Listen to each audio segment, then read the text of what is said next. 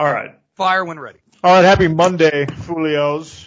I hate that term, by the way. Sorry to interrupt already when we're starting. I hate the term Happy Monday. What are you talking about? It's not a term. It's just me wishing you a happy Monday. Idiot. No, it's a phrase, though. A lot of people say Happy Monday. They say Happy Friday. First of all, days don't matter with the Rona anymore. And you never say it on Monday because there's no such thing as a Happy Monday. Every day is a happy day. Oh, look at you, Positive Pete. Well, if you have a problem with me wishing people a happy day, we can just end it right now, okay? Just Monday. No. It's a happy Monday, everybody. OC and Z. And friends, we got Great Face Dave stuck in traffic. We got Gabbo doing who knows what. We only got the top half of his head, so it's hard to tell what's going on underneath like his nose. He hasn't left the house in like 2 months. So he's sheltering in place, which is recommended by the California state government. Pretty accurate. Fair enough. All right, we got the OC&Z podcast, at least during the time of cholera. We have our format. We do a Rona rant. We talk about somewhat pertinent sports topic, and then we give you a viewing recommendation. We always kick it off with a Zachariah Rona rant because he is the most impassioned of all of us when it comes to basically everything. Actually, my rant is a positive rant, and it's about the graduation show that they put on. I believe it was Saturday night. LeBron James hosted it. They had a bunch of different musicians. They showed all these different students. It wasn't exactly the best watch necessarily. I fast forwarded through a lot of it, but I thought it was really cool that athletes and musicians came together and gave these seniors at least something. Obviously, it's not going to replace their senior prom. It's not going to replace their graduation. It's not going to replace all the things that seniors should be able to enjoy. But I thought in the very least, I mean, honestly, their graduating year is probably going to be more memorable than anybody else's graduating year. Now, not for the right reasons, but at least they gave them something, and a lot of kids out there got to watch it, and I'm sure they all Zoomed each other while they watched it, and I just thought it was really cool that the athletes and the musicians went out of their way to kind of have this graduation celebration of sorts. And again, it's not going to replace the real thing, and it's not going to bring back all those memories that they would have gotten had they had their normal senior year, but I thought it was really cool.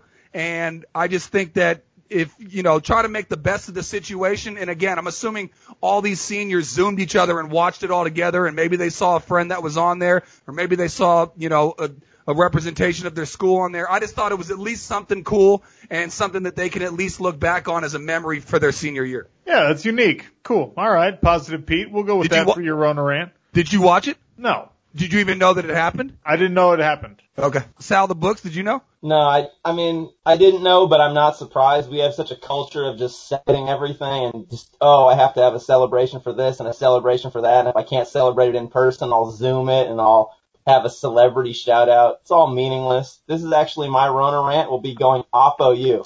Too much celebrating in the world today. First of all, you could be going Oppo me if I said I wanted to end world hunger. You'd be like, we don't need to end world hunger. Hunger is good. Sometimes it's good to be hungry. And of course you're going to pee in the Cheerios of celebrities and musicians coming together to give these guys some semblance of a graduation. Go ahead with your Rona rant to go anti my Rona rant. People celebrate for any reason, man. It's just nonsense. And it's like, here's another example of people celebrating stupidly. There's another Zoom thing that we had celebrities on, people showing on the NFL draft when fans are cheering wildly for the pick, as if they even know if it's a good pick or not. You got teams out here cheering for guys that they didn't know of a couple months ago, and they have no way of predicting if be a good player or not. Okay, that I agree with you on, but students are you anti-graduation in general? If there wasn't a Rona, are you anti-going to a graduation and throwing your caps in the air and stuff like that? I can take it or leave it. Okay, whatever. Did you attend your college graduation? Yeah. What about Great Face Dave? You got a college degree? No, I went to trade school, and I did have a graduation at trade school. Did you attend said graduation? Hell yeah, I got extra awards, and my family was there, and my wife's family was there. Cool. All right. My college graduation I didn't go to. High school? Because I was graduating from a university with 30,000 people, and there were like 8,000 in my graduating class. There were something like 1,500 from the College of Behavioral Sciences. Yeah. So I was just like, I'm not going to go to that. That's the dumbest thing in the world. Okay. I don't think so. high school graduation for me, I loved it. It was a big deal. I spoke at high school graduation. I loved it. So I'm with you. I think it's cool that these high school kids get a little bit of something. Who I actually feel bad for, like high school kids, they're going to be fine. They got a long time.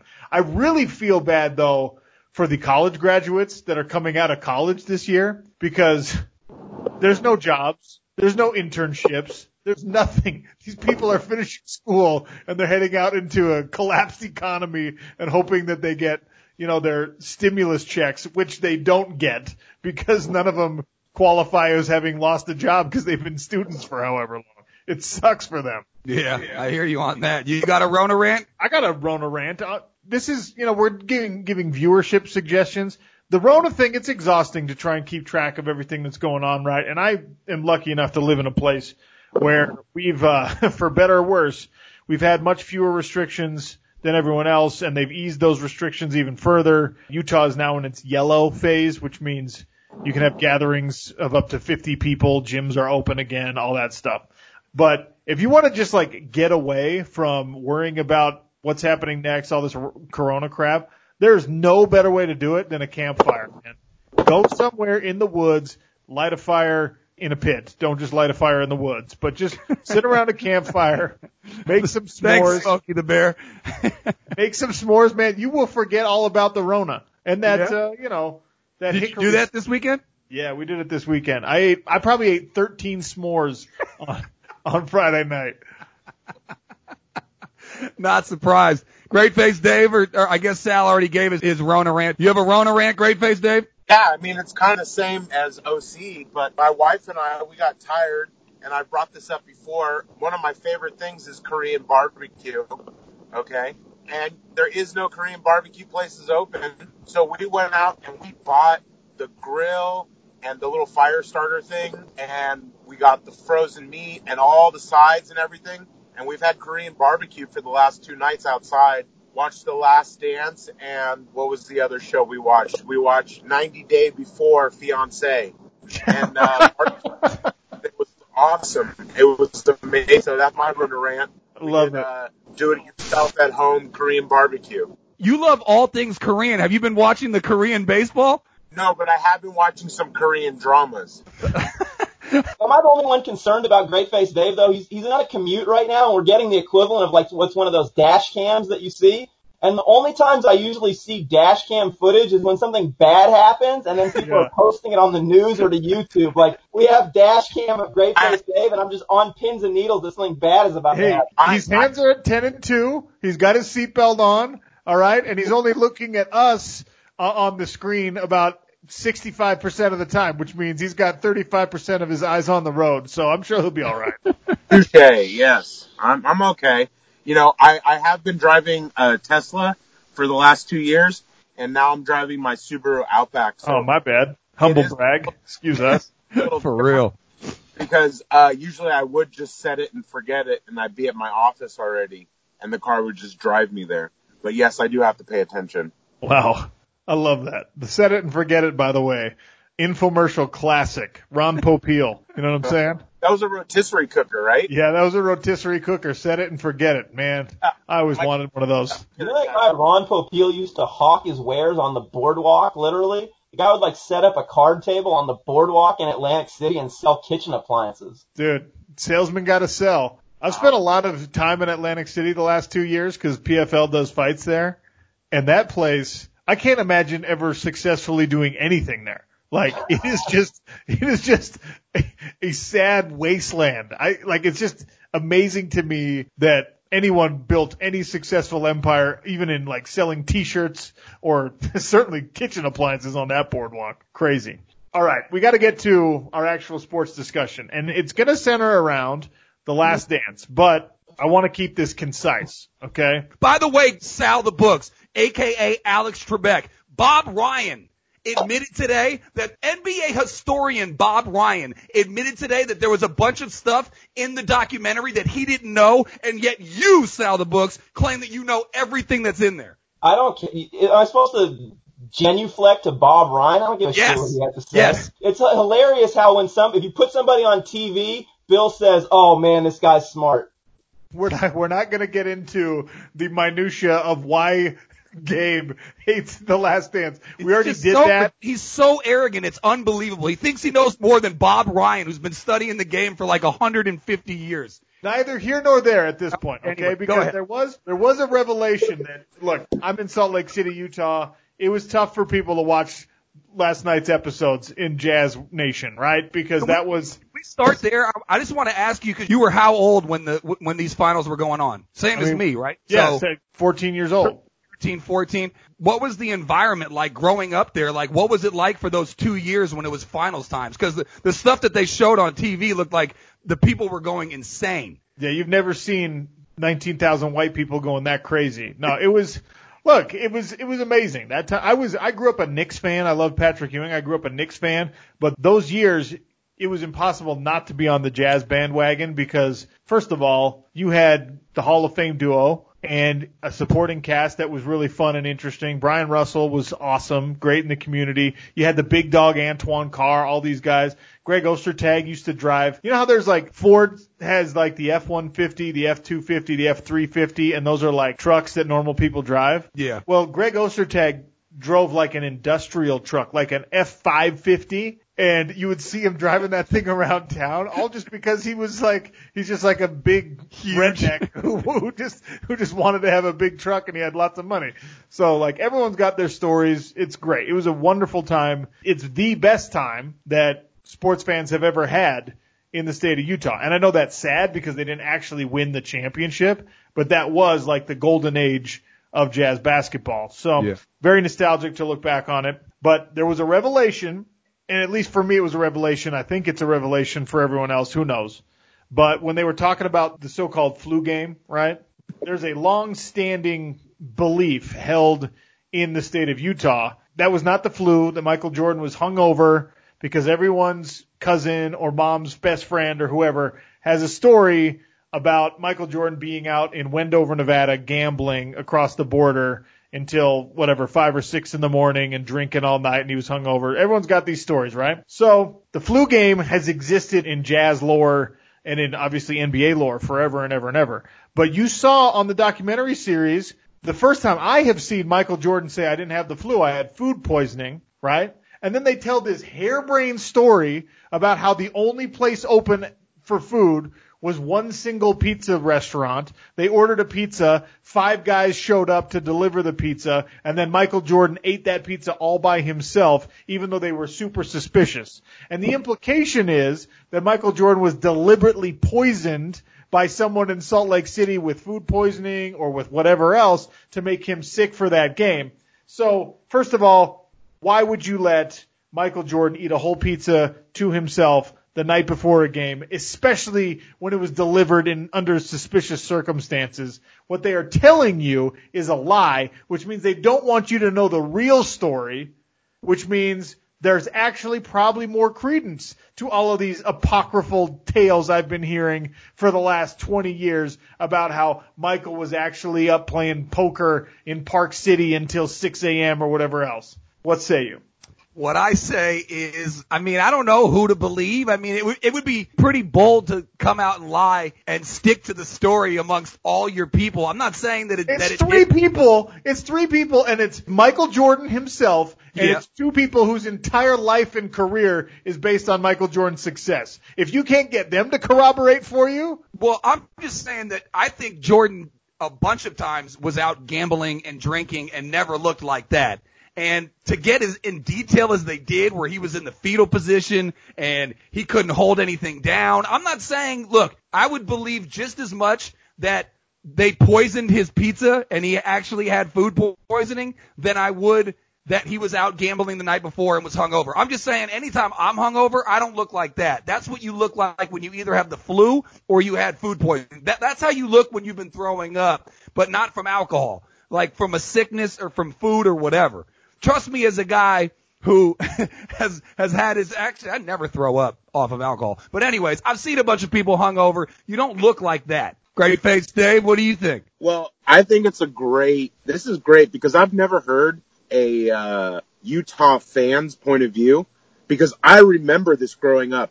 And I hated the Jazz. I hated the Jazz. I hated the fans. Whenever they went to Utah, I was just like, those fans are the worst. And when they did the pizza thing yesterday, I was like, it hit home. I was like, yeah, they're the worst. They absolutely poisoned him. And I think it's great, OC, because I've never met anyone who grew up in Utah and was like, yeah, the Jazz were awesome and we loved them. Because when we go into the future more, when we go from The Last Dance, we talk about the Lakers and the rivalry they had with the Jazz. So I remember hating the Jazz all through my childhood. And it's great to hear a point of view from a Utah-onian. Is that what you guys would call yourself? That's what I'm calling you. And it's not right, but I like it. And you're like, no, we did not poison him. There's like a dozen pizza places open. This is all a lie, you know. And I think it's great because, yeah, I think you guys poisoned him.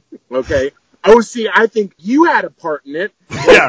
The whole community like spit or did something, you know, to give him some kind of ailment.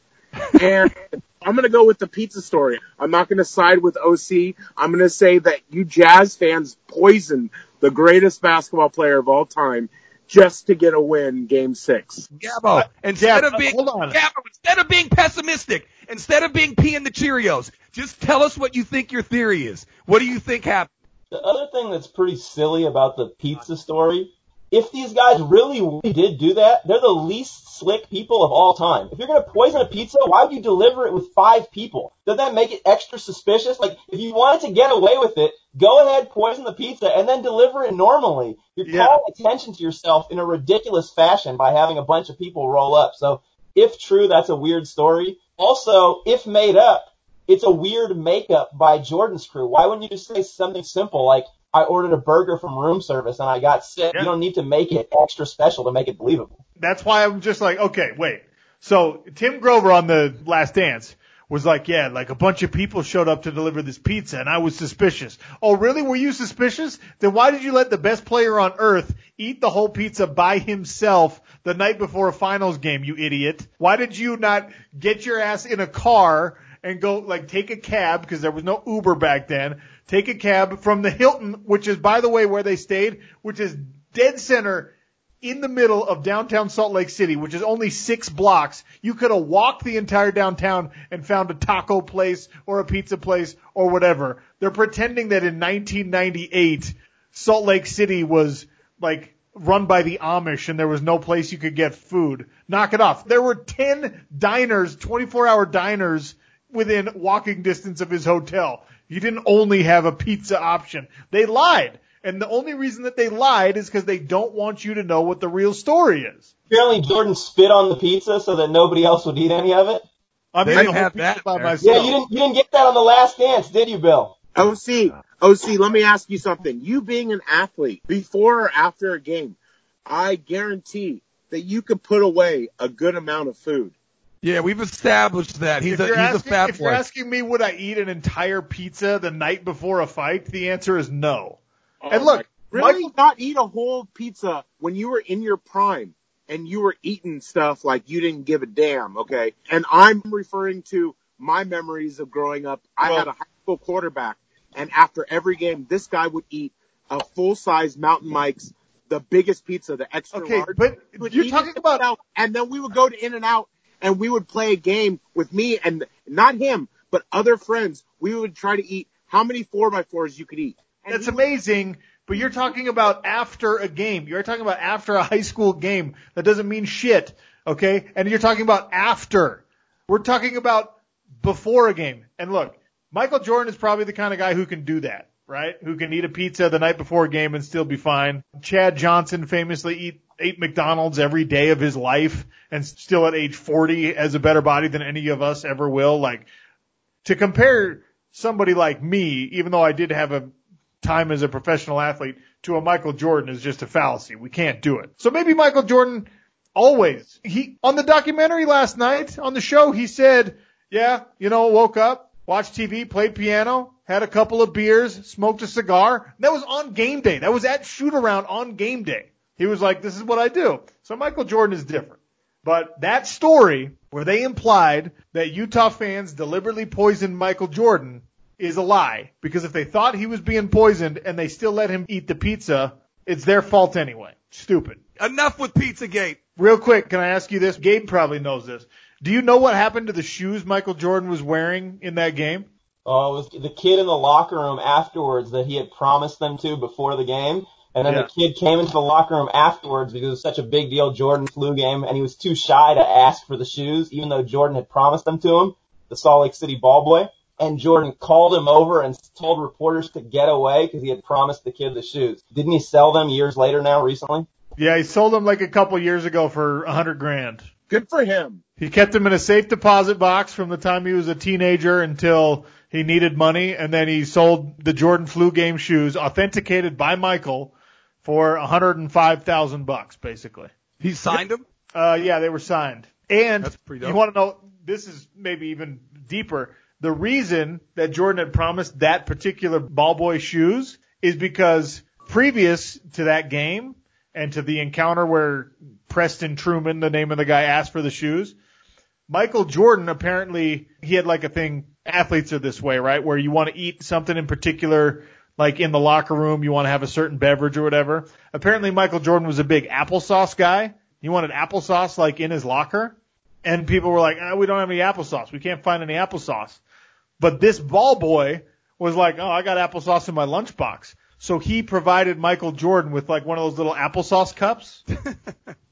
So they were like buddies because of that. Because Preston Truman, as a young man, as a teenager, was like, hey, Mike, I heard you wanted applesauce. Here's some of my applesauce. So you got the greatest player in the world to be like your friend because you gave him applesauce. And then he ended up, basically, the long-term trade was a cup of applesauce for $105,000. What kind Sweet of deal. apple you guys eat up there? What kind of applesauce do we eat? What kind of question is that? How many different kinds of applesauce are there? I'm glad you asked. We actually have a rare apple tree that only grows on the shores of the Great Salt Lake. It's called a salt apple, and it is delightful. It comes out tasting like caramel.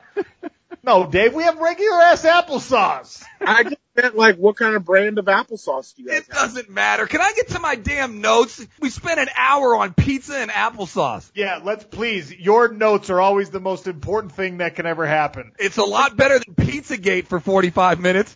Okay, from the top. I loved when Jordan was watching the fight between him and Reggie Miller, and he said, don't hold him back, let him go. Jordan would whoop Reggie Miller in a fight, right? Absolutely. With those conehead teeth? Reggie Miller was like emaciated and like fought his way back from having like leg braces as a child. So credit to Reggie Miller, but yeah, he's not going to win in a fight. I hated Reggie Miller growing up. I hated his teeth. I loved how all the Pacers did was play hard, and MJ said that it became personal to him. I think he ends every single sentence with, it became personal to me. How is a team playing hard personal to you? That doesn't even make any sense. Every team's going to play hard, in the words of Rasheed Wallace. I feel like he found anything that he could find to give him the mental. I know. Dave, I agree with that, but that's completely ridiculous to say that a team played hard and it became personal to him. Anyways, in that crazy game where Miller hit the game winner, there was 6.4 on the clock, and the Pacers were going to inbound the ball all the way from the other side of the court. Why in God's name didn't Larry Bird use his timeout? And they ended up turning it over. Now, it worked out because Pippen smoked the free throws, and then Reggie Miller hit that famous shot. And so the timeout, he ended up using it then. But still, how was 6.4 not knowing that all that was going to go down? How do you not call a timeout and inbounds the ball from half court? Is 6.4, you think, enough to get all the way up the court and get off a good shot versus being able to run a play and run it from half court? I thought that was completely insane, just from a logistics standpoint. I mean, yeah, I guess. I know the ability to advance the ball at a half court was a rule that was implemented at some point. Do we remember which year it was implemented? Because it hasn't always been a fact in the NBA. So I'm not sure if that came into play or not. It wasn't a fact then, because there was some plays earlier where Jordan got to bring the ball up that they talked about. So it was a thing. Well, Anyways, strategy. I think I was just distracted because every time I think of Reggie Miller, I get a chuckle about the story of him and his sister being competitive in high school. She's obviously one of the greatest players of all time. Reggie Miller, you guys have probably heard the story before, but comes home after he has a big high school game, bursts through the door. He's He's like, Mom, Dad, I went for a career high, hit for 39, just juice, because he was lighting fools up in his high school game. And they're like, yeah, your sister had a game tonight also. She had 105. And that was the night that Cheryl Miller broke 100 in a high school game. So talk about getting the wind taken out of your sails for a career night. You come home, you drop close to 40, you're feeling yourself. Sis drops a C note plus a nickel. Oh, that would hurt so bad. And it's like, it's not like you, I mean, not to be, when you're gender racist. Not to be sexist, but. Wow. I like my term better. Yeah, gender please. racist. Hey, when you edit this, you better leave in gender racist. I like it. I like gender That's racist. a factor, Raya. That's a Billism for you. Anyways, it'd be one thing if it was your older brother, but your older sister doing it had to hurt a little bit more. Anyways, I found the Brian Russell. He went to a practice and Karl Malone. This is when he was playing baseball. And I guess Karl Malone and Brian Russell was there. And Brian Russell said to him, "Why'd you quit, dog? You know I was going to lock you up, or you know I was going to give it to you or whatever." And Jordan said he never forgot that. Why would you even do that knowing that there's an opportunity that he could come back? Because he thought he was retired and look, every NBA player is brash, all right? Obviously the whole series focused on how brash Michael Jordan got to be, but every NBA player that I have ever met is a brash personality because they're one of 13 dudes making X number millions of dollars in their city. Like, it's crazy. They all have insane confidence. Michael Jordan just had the most justifiable insane confidence. So I will never, ever, ever be surprised by an NBA player, especially a young NBA player, talking trash for any reason at all. There was a similar story after his second retirement. So after he was done, but he was in LA playing some of these, pickup games that NBA players are notorious for having in LA at UCLA. And apparently Paul Pierce was there, and Paul Pierce was talking shit to Jordan and just basically saying, "It's our league now, you old man," all this kind of stuff. And Jim O'Brien, then the Celtics coach, pulled Paul Pierce aside and said, "That's the one guy that you never talk to." And at this point, Jordan was, again, 3 years out of the league, and it was after his second retirement. So even some of the older, they're like, don't test Jordan regardless, because, like, how many times do you have to touch the stove before you can just assume that it's hot, man? It's happened a million times with Jordan, people running their mouth. Couple notes on the Utah Jazz crowd was, and OC touched on it. Number one, how white it was. Number two, that they were so insanely loud that the coaching staff had to wear earplugs. Like, there was one shot where they're showing the coaching staff and, like, Jordan's off to the side and the whole coaching staff just has earplugs in. I've never seen that before. And then also there was this one crazy white lady that they kept showing. The first time she said, well, I can't say what she said, but I could read her lips. And she was just rabid. Anyways, I know all places are crazy when it's the finals. Everybody gets nuts. But, I mean, where do you think the Jazz rank in terms of insane places to play? I mean, back then, they were the loudest indoor arena in sports, like on the decibel meter. I think that has since been broken a couple of times. But, yeah, it was Utah is notoriously a bad place to play. Now, unfortunately, in more recent years, it's become notoriously bad for NBA players for different reasons, which sucks. But yeah, back then, like, the players always talked about it. Jazz had great home court advantage. And then a random note, you guys know how much I love Barkley, and Stockton hit that game winner over Barkley when Barkley was on the Rockets, and they had Drexler and Hakeem, who obviously were fading in their career, all three of them really. But at the time, as a kid, I was absolutely devastated. And then I realized it didn't matter. They were going to lose to the Bulls in the finals anyway. So it was kind of like it took away that scar from my childhood because I didn't realize that they were going to face the Bulls in the next round anyway. They weren't going to win. Anyways, that's just a side random note for me. One thing that it made me think of, Bill, when you're talking about the noise in the crowd and the coaches having to wear earplugs, this is random Bay Area trivia for you, but back in the day when high school basketball used to be a big deal in the Bay Area and they had the Tournament of Champions, they would pack in the crowds and it would get super loud. And a famous coach, McClymon's the alma mater of Bill Russell, of course, here in Oakland, had a system where he literally brought a stereo cabinet and wired headphones. And so his team, during the timeout, he'd tell their school band to play as loud as possible so that nobody else could hear and the other team couldn't hear. And then he'd have his players put on headphones and he'd talk to them and give them the whole timeout strategy. And that was like his inside advantage. That's pretty good.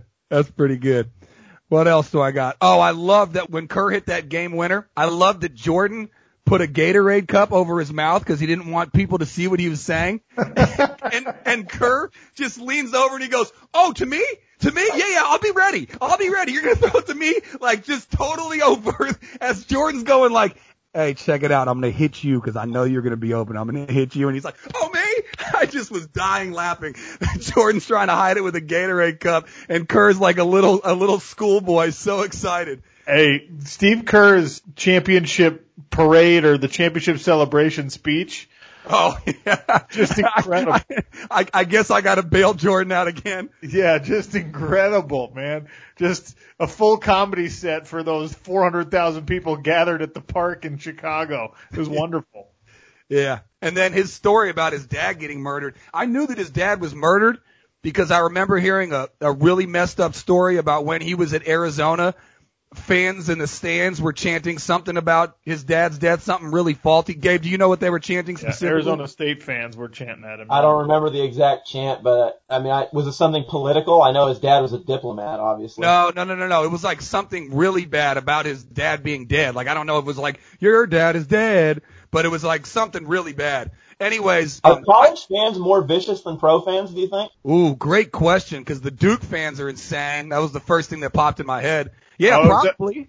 I just looked it up. They were chanting PLO, which was like the People's Liberation or something.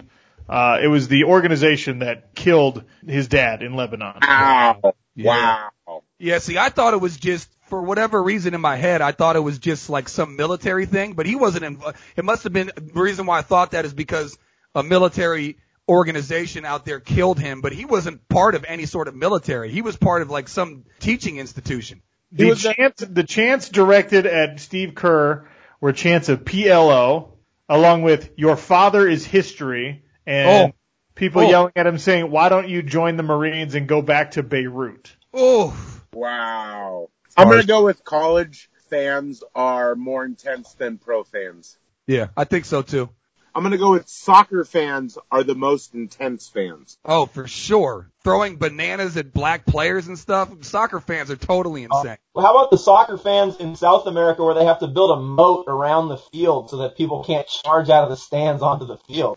Yeah. Or when they killed was it the goalie that let an own goal in or something? They literally. No, the guy who shot the own goal, the guy who tried to pass it back to the goalie and scored on his own goal. Yeah. They killed him. Yeah, so I would say soccer fans number 1, college fans number 2. No, I would say European basketball fans in some place. Have you heard about like the guys in Europe who throw the batteries and like fireworks inside and stuff? They do that in Philly. They did do that in Philly. They put batteries inside snowballs and they throw that stuff.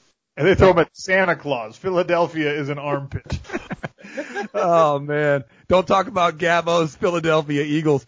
Here's a random one for you. Poor Tom Boerwinkle, who did look like a hilarious oaf out of a movie, but do you remember when they were showing that old SportsCenter clip? And they were like, this might be the last year for Jordan, so the Bulls will be rebuilding and going back to the year before Jordan was a rookie. And they showed this dude, Tom Boerwinkle, and he had hair that went over his ears, and he just looked like the most out-of-shape dude. And I was just sitting there thinking, maybe Tom Boerwinkle is watching this, and he's just going, why'd you have to do that to me? Yeah. Did you have to include that? Because he really looked really bad, but I felt really bad for him. And what a name, Tom Boerwinkle. Which is why exactly they used that. It wouldn't be as funny if they used a guy named like Craig Sampson, you know? Isn't there a cartoon, something in Boerwinkle or something? Rocky and Bullwinkle. Yes. Still close enough. Did you make it through your notes? I'm almost there. You have more notes? What the hell? I didn't realize that he guaranteed Game 7. Oh, here's a sentimental thing. It's part of our podcast at this point that I bring up my pops. But when my pops passed, I took on my dad's best friend as my pop too, and I go to Michigan every summer to see him because he's kind of like my father figure now. And Jordan has a pop too, and that was Gus. And I didn't realize he would call him at 2 a.m. crying about it, and Gus would go over there. So Gus was a pretty cool feature. Do we know if Gus is still with us?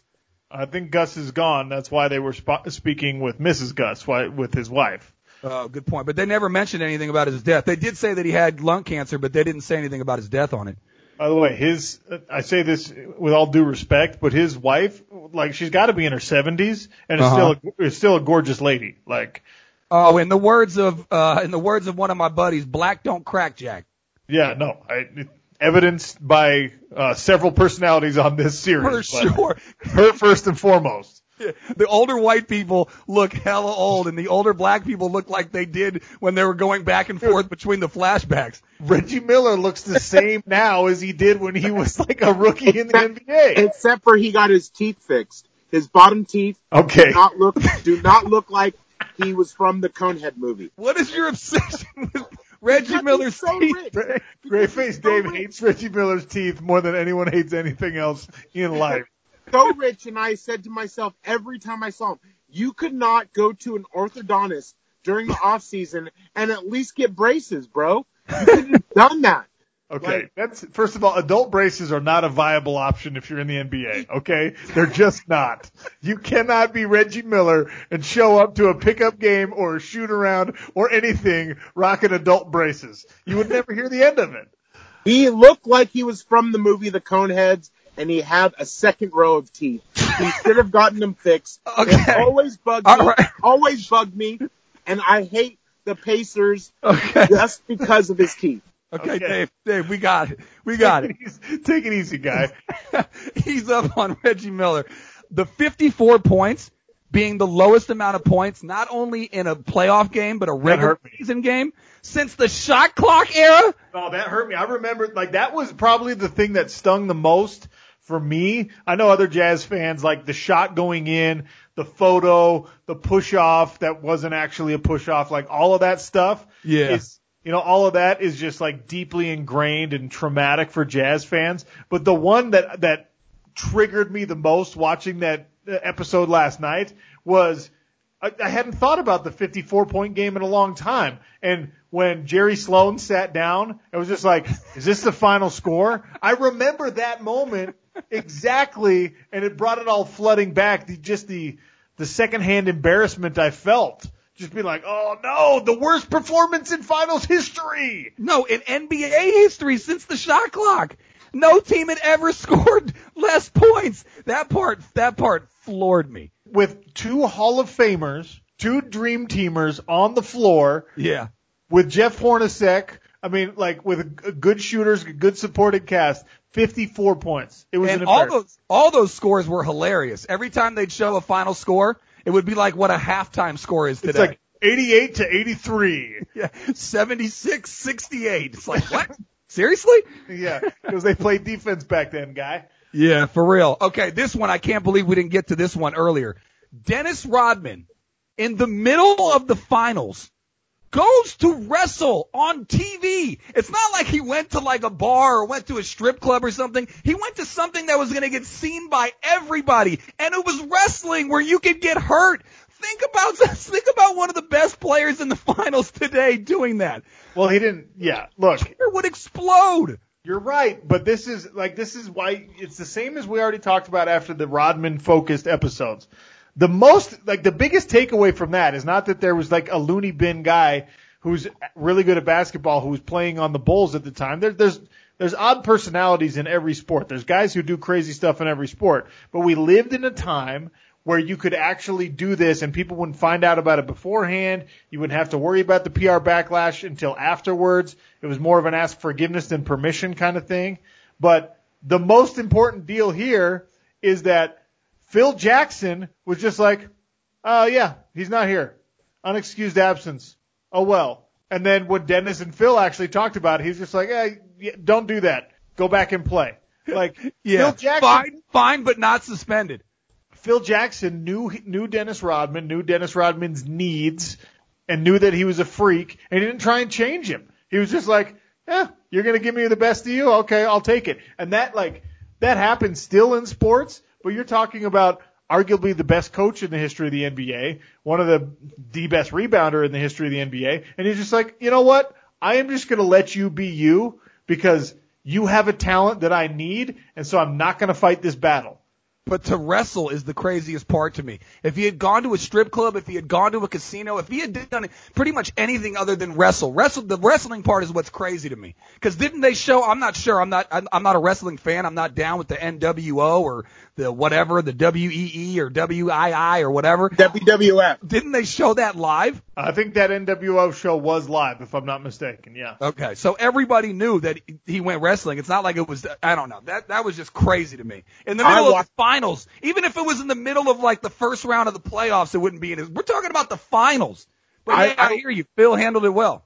I watched the wrestling thing, and it inspired me to get excited about fake wrestling again. Well, that's a negative side effect. Yeah. I think the effect that they wanted, though. If you think about it, though, Zach, the idea that he was like doing something that was on TV and that was regulated and like a performance that was scripted is probably much safer than if Dennis Rodman had like when he just disappeared into Vegas on a drug bender and was drinking the whole time. Like, I would much rather, as a Bulls fan, I'd much rather he's hanging out on TV with Hulk Hogan than he's at some place in Vegas drinking 40 shots of who knows what. Like, Yeah. that was the least risky behavior that Dennis Rodman engaged in an extracurricular basis. Couple of notes on Game 6. Number one, I remember Pippen being banged up. I didn't remember the severity of how bad it was.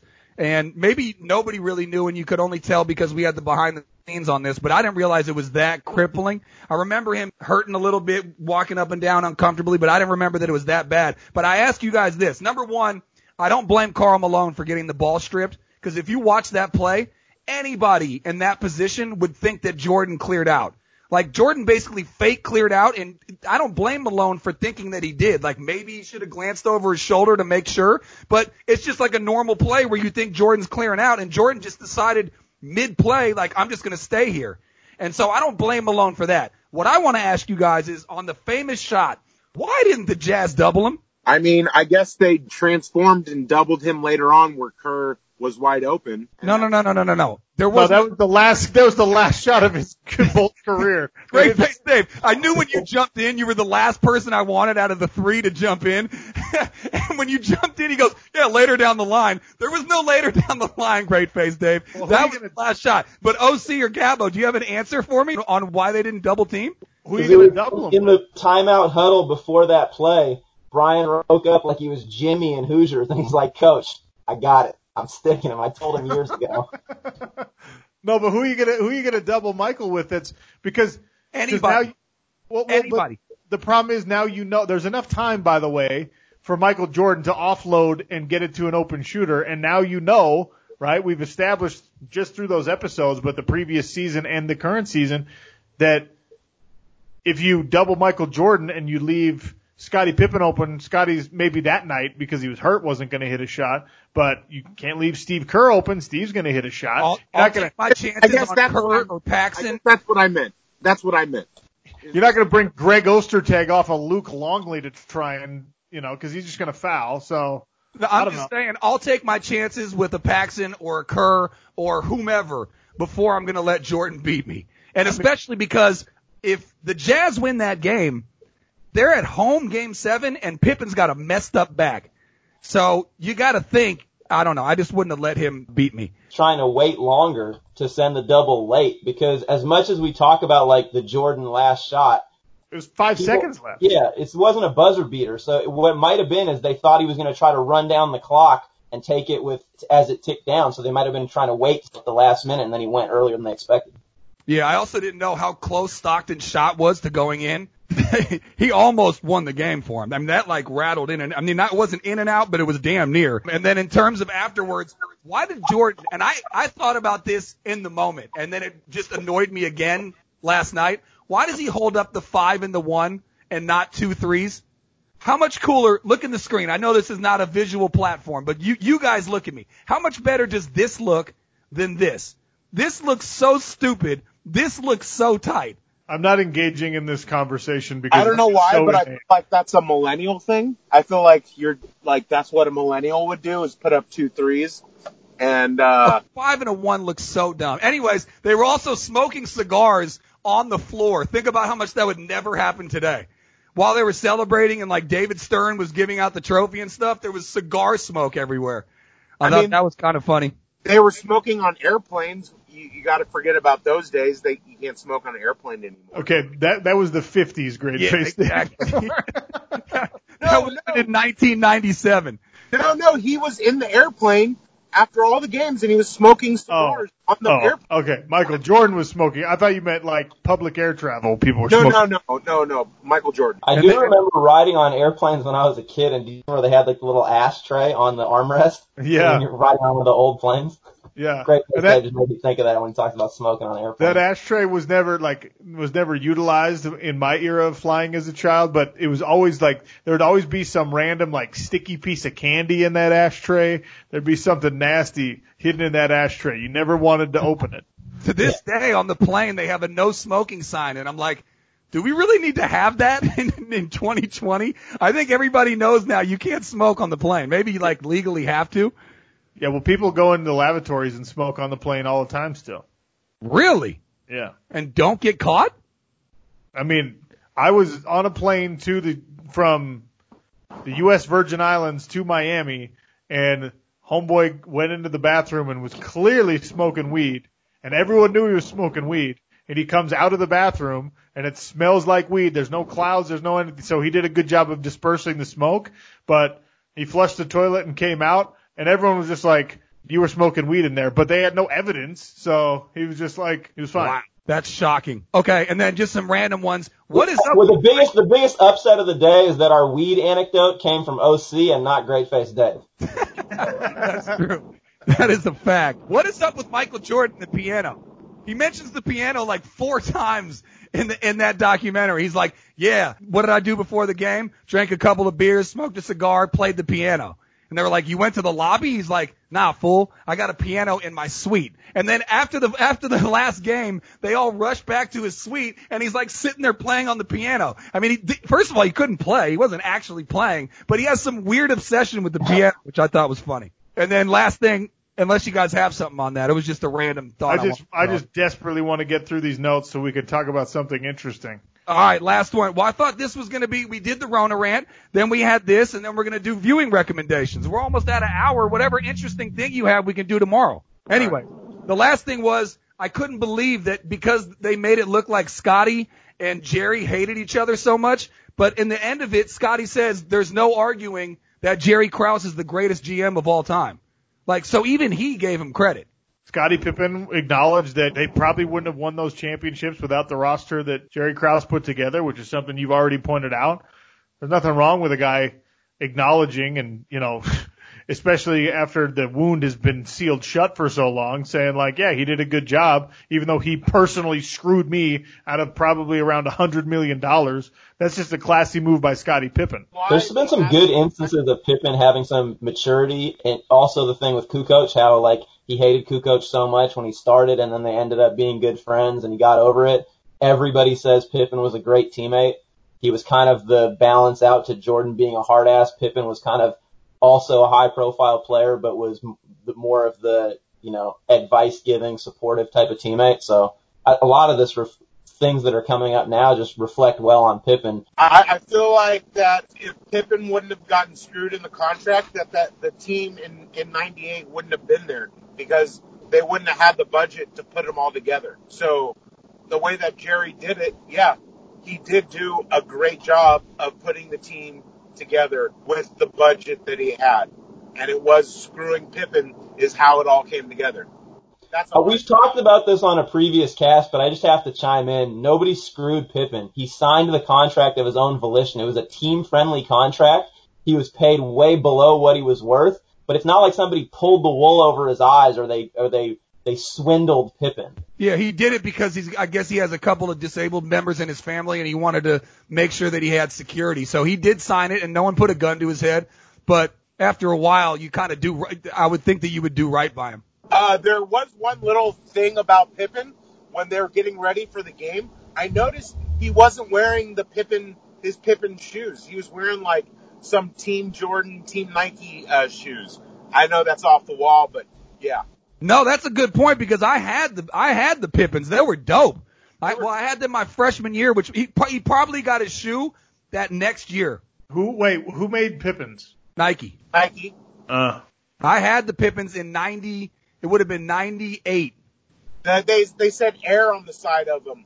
They were dope. They had the air bubble all the way around. Oof, all the way around. They came in white or black. Yep. I had the black. I had the black. My wife has the black pair. I bought her a pair.